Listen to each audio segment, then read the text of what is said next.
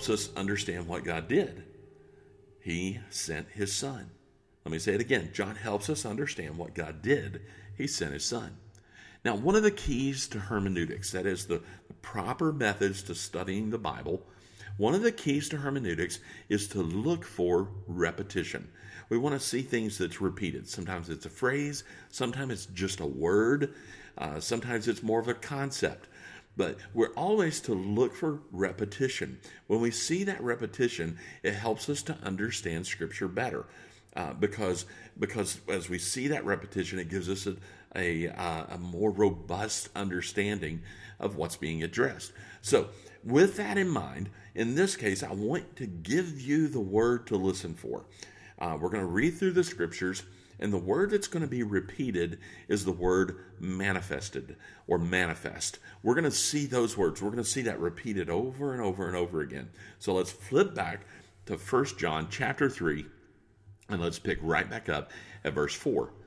Whoever commits sin also commits lawlessness, and sin is lawlessness. And you know that he was manifested, there it is, that he was manifested to take away our sins. And in him there is no sin. Now, let's just pause there just for a moment. What John does is John gives us one of the reasons that Jesus came into the world. Jesus came into the world and he revealed, he was manifested, it was made known why he came into the world. And as we begin to celebrate this Christmas season, it's important for us to remember, why did he come? Well, right here it is in Scripture. And you know that he was manifested or made known to do what?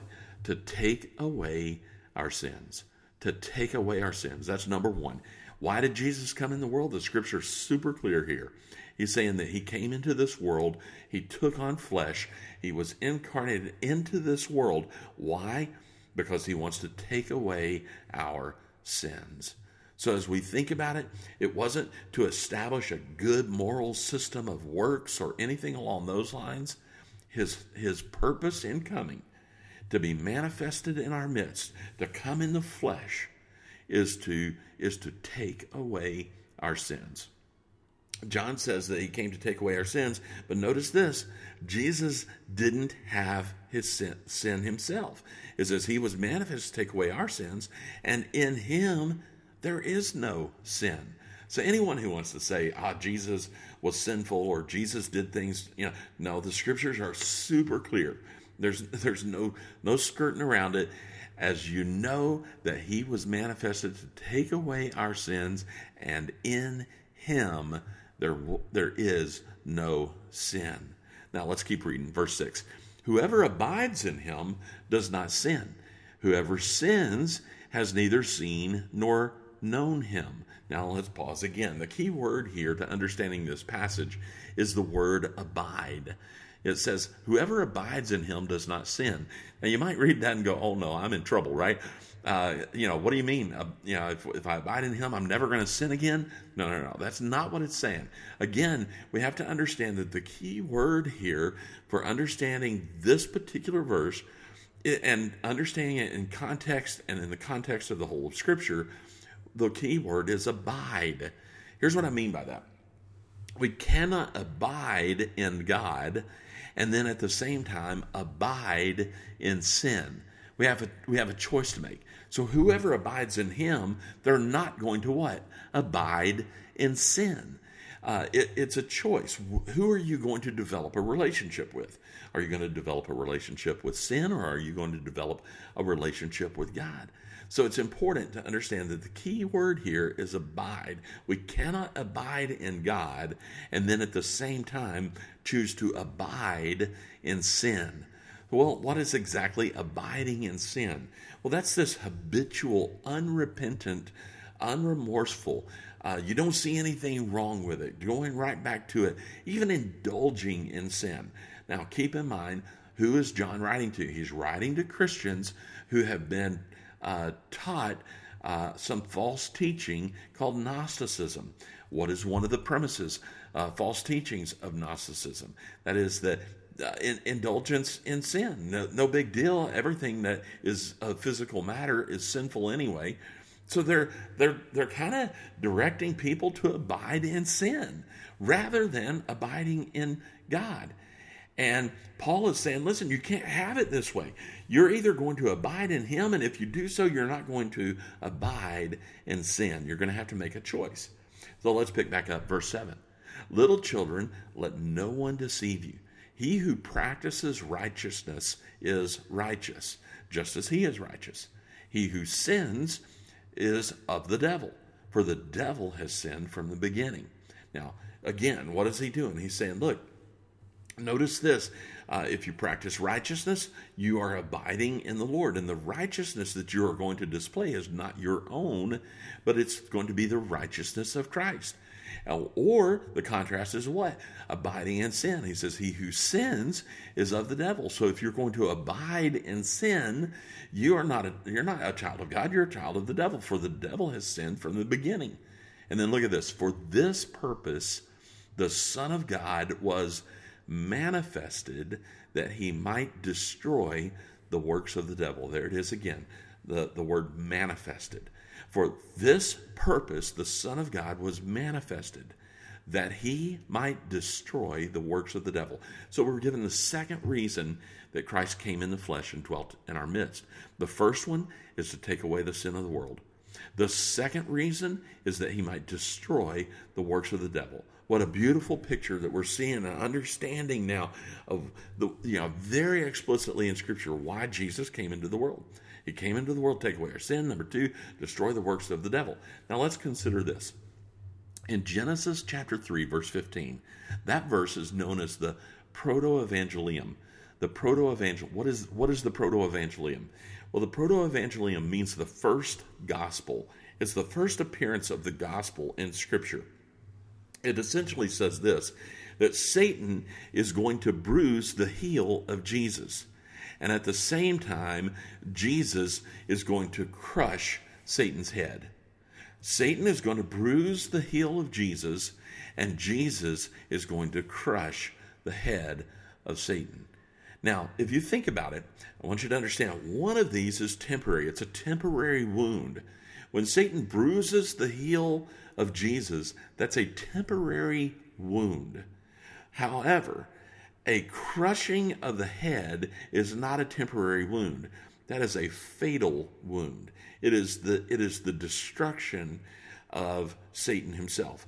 So why did Jesus come into the world? He is going to fulfill the gospel, the first announcement of the gospel that was found in Genesis 3:15.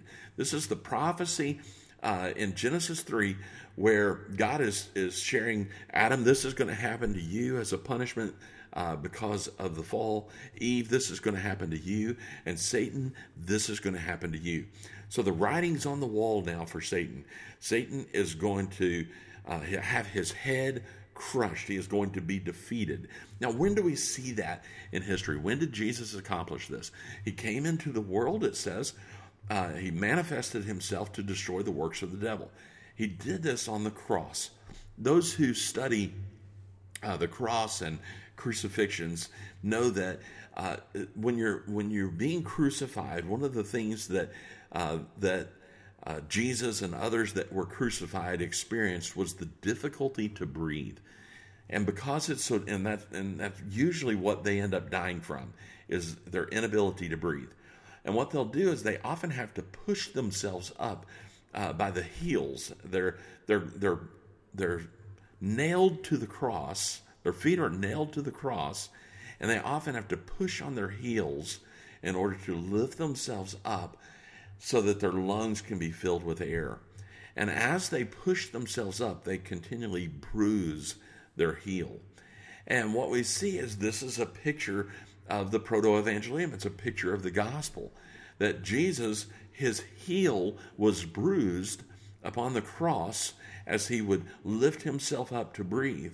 But at the same time, while Jesus was on that cross, he was destroying the works of the devil. He had crushed his head. Jesus came to destroy the works of Satan. Let's pick back up at verse 9. So whoever has been born of God does not sin, for his seed remains in him, and he cannot sin, because he has been born of God. Now again, we're getting to the same concept here. How do we look at this? Same thing as earlier with the idea of abide. He's saying the two are not compatible with one another. If you're born of God, then you're not going to choose to do things that are just being born of this world. That you should be choosing the things of God. Now look at verse 10. In this, the children of God and the children of the devil are manifest. There's the word again. In this, the children of God and the children of the devil are manifest. Whoever does not practice righteousness is not of God, nor is he who does not love his brother. So what's going on here? Jesus came to take away the sin of the world. Jesus came to destroy the works of Satan. And Jesus came to define what it means to be a child of God. He came to make a demarcation, to make it clear. These are children of God. These are not. Can I say something that might even be worthy of cancel culture? We are not all God's children. You might say, wait, what? We're all God's children, right? Listen, we're not all God's children. We are his creation. We are all his creation. We have all been created in his image. But we are not his children until we have been adopted into the family of God. We are only his children when we accept Christ as our Savior, and then we are adopted into the family of God. Let's look at verse 11. For this is the message that you heard from the beginning, that we should love one another. Not as Cain, who was of the wicked one and murdered his brother. And why did he murder him? Because his works were evil and his brother's righteous. Do not marvel, my brethren, if the world hates you. We know that we have passed from death to life, because we love the brethren. He who does not love his brother abides in death. Whoever hates his brother is a murderer. And you know that no murderer has eternal life abiding in him. By this we know love, because he laid down his life for us, and we also ought to lay down our lives for the brethren. Now let me pause just for a moment. You know, as I look at this verse, I don't think it's just a coincidence. In fact, I would suggest that there are no coincidences within Scripture. God has divine purpose in his word. And while the chapters and numbers are not divinely inspired, let's consider an important detail. I want us to consider what we just read, 1 John 3:16, and the relationship that it has with John 3:16. John 3:16 reminds us that God loved the world, for God so loved the world that he gave his only begotten Son, his one and only Son, that whoever believes in him shall not perish, but have everlasting life. God so loved the world. I want you to hear that. And now look again at 1 John 3:16. Listen to the correlation here. By this we know love, because he laid down his life for us, and we also ought to lay down our lives for the brethren. It's one of the correlations of Scripture that it is because God so loved us that he sent Jesus. And then we flip over to 1 John 3:16, and it says, because Jesus laid down his life, just as we have seen throughout the Scripture and the gospel, then we also ought to do the same and lay down our lives for the brethren.